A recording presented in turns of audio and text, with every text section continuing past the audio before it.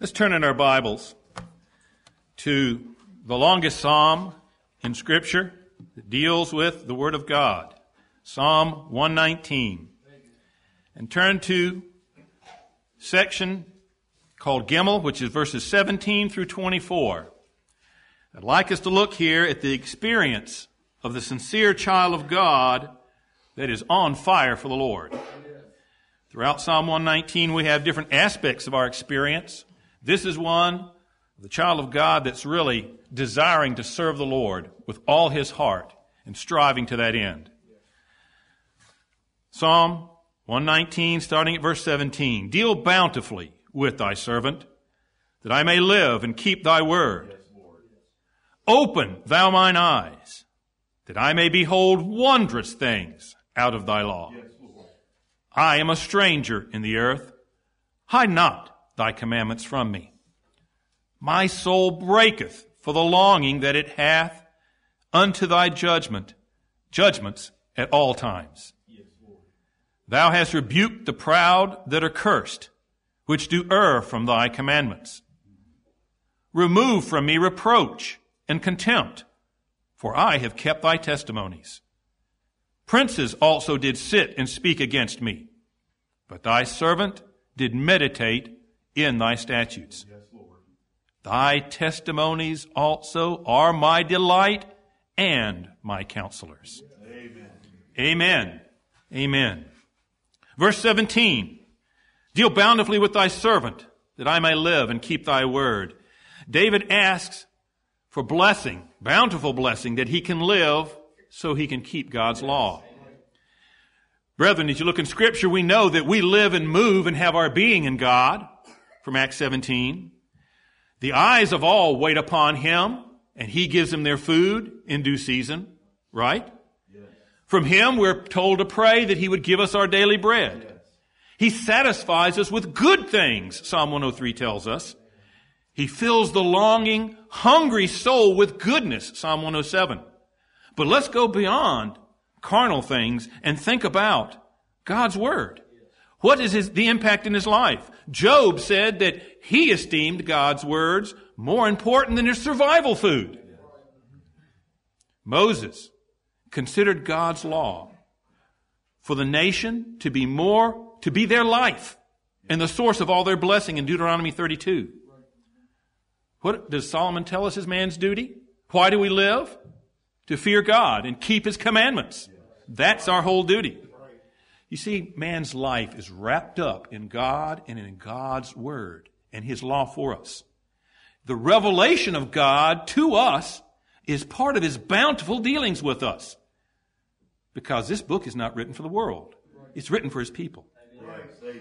Verse 18, open thou mine eyes that I may behold wondrous things out of thy law. David asked for understanding of the glory that's in God's law. Remember, part of God's bountiful dealing with us, we see over in Proverbs chapter 20. The seeing eye and the hearing ear, where does that come from? That comes from the Lord. What wondrous things is David looking for, though? There's many wondrous things out in the world. He's focusing on God's Word, on His law. The perfections of God's law, we saw, what was it, just about 2 weeks ago in Psalm 119, in verse 96? That the perfections of God's law are exceeding broad, aren't they? And brethren, think about it from this standpoint. Consider how little of Scripture did David have. David didn't have much. How much more should we prize this and we treasure this, since we have the completed revelation of God for us? Verse 19, I am a stranger in the earth. Hide not thy commandments from me.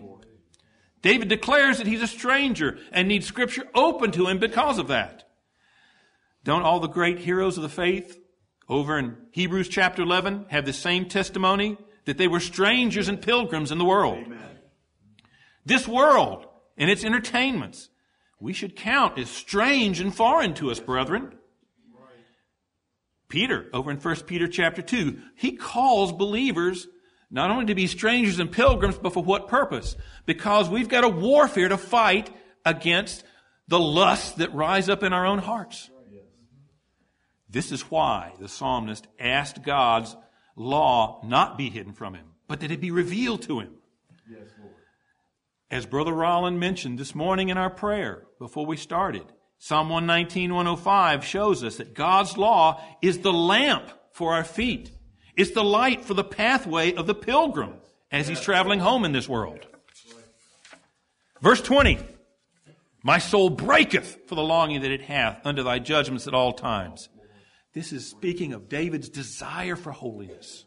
As I said, this is a section of this psalm that's talking about the sincere child of God that's on fire, that wants to do God's will. Why would you have a broken heart? Because of God's law. Well, one is when you look at the world and you see others that abandon it, that ridicule it, that will not follow it. More so, what about when you look at your own life and you see yourself departing? You're not walking in what God wants you to do. Look at the intensity of David's desire here. My soul breaketh. His soul was at the breaking point because of his desire. What was his desire? What was the nature of that desire? God's law. God's word was what he wanted. And look at the consistency that he had in his life. How much was this in his life? At all times. Oh, brethren, we see here a ruler that we can measure our state before the Lord against. The intensity of our desire for his word. How well do we mirror David's desire in our lives? Verse 21. Thou hast rebuked the proud that are cursed, which do err from thy commandments. Brethren, Scripture is personal. God gives us specific illustrations of his dealing in different men's lives for us to learn from. When you think about pride, when you think about a haughty individual, what comes to mind? Pharaoh. So much of the Old Testament and so much of the New Testament, our brother Paul, points to Pharaoh. Pharaoh, through him, the Lord displayed to men his judgment and his righteous sovereignty over wicked men. Isn't that what we see? But brethren, anytime we err from God's commandments, see the proud err from God's commandments, we need to examine ourselves. Are we stiff-necked and rebellious like Pharaoh? We should be out looking for that same judgment. And that should turn us away from that. It's the meek. It's the humble and lowly in spirit that are blessed. Psalm 37 tells us that, as well as our Lord quoting that in the Sermon on the Mount in Matthew 5. It's the meek that are guided in judgment and taught the Lord's ways. Psalm 25. The Lord lifts up the meek, just as he cast down the wicked. In Psalm 147. Verse 22, remove from me reproach and contempt, for I have kept thy testimonies. Look at the tender, righteous heart that David had. It was grieved because he had a bad reputation among men. You know, Solomon captured this same feeling of David's heart, both in the Proverbs and in Ecclesiastes, when he talked about the importance of a good name, how it's above riches. By keeping God's law, we can have, if not a good name, a good reputation before God and men. Consider Paul's testimony. Think about his life. He could testify in Acts before the Jews that he had a good conscience in the way he lived his life. Over in Timothy, twice at least, he exhorted Timothy to have a good conscience in the things that he did. When we trust in the Lord and we're walking in his ways, he'll clear our name before men. Amen. But let's make sure that we are doing that part of walking in a good, clear conscience so that he will do that for us. Verse 23, princes also did sit, and speak against me, but thy servant did meditate in thy statutes. Rather than trust in wise or great men, we should trust in the Lord and in his word, which he's given us. Through careful thought and reflection, we should be guided each day in all of our activities by what God's word says. Didn't we hear just a couple of weeks back from Psalm 119 in verses 97 through 100, that by heeding God's word, we are wiser than what? And we have more understanding than our enemies, than our teachers, and the ancients themselves.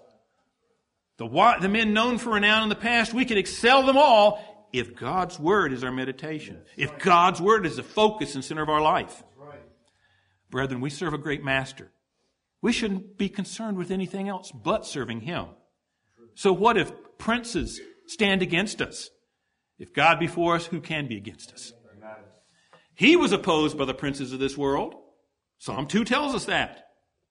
And in his kindness, he told us through his disciples in John 15 that we should expect from the world the same treatment that he got. So, don't worry about what other men say about you. Be more concerned about serving the Lord and what he has to say about you. Finally, verse 24, thy testimonies also are my delight and my counselors. Notice, the also there, thy testimonies also, David was talking about meditating on them in the previous verse. We're going beyond that. What is their effect in our lives? They should be our delight. They should be the source we turn to for counsel and advice in life. David considered them in Psalm 19, one of the psalms we love to sing, verse 10, more desirable than fine gold, refined gold. It's more valuable. It's sweeter and more tasty than the honeycomb. That was the sweetest thing that David had in his generation. And keeping them. Verse 11 of that same psalm, David said, there's what? Great reward. That's what we need to look at, brethren. That's how we need to consider God's word. Here's another rule to gauge our spirituality. How much do I delight in God's word? How well do I follow the counsel that I see contained in God's word? Brethren, we can best show our love and devotion to the Lord when we delight in and follow him in his word. After all, he said in Psalm 138 that he magnified his word above all his name.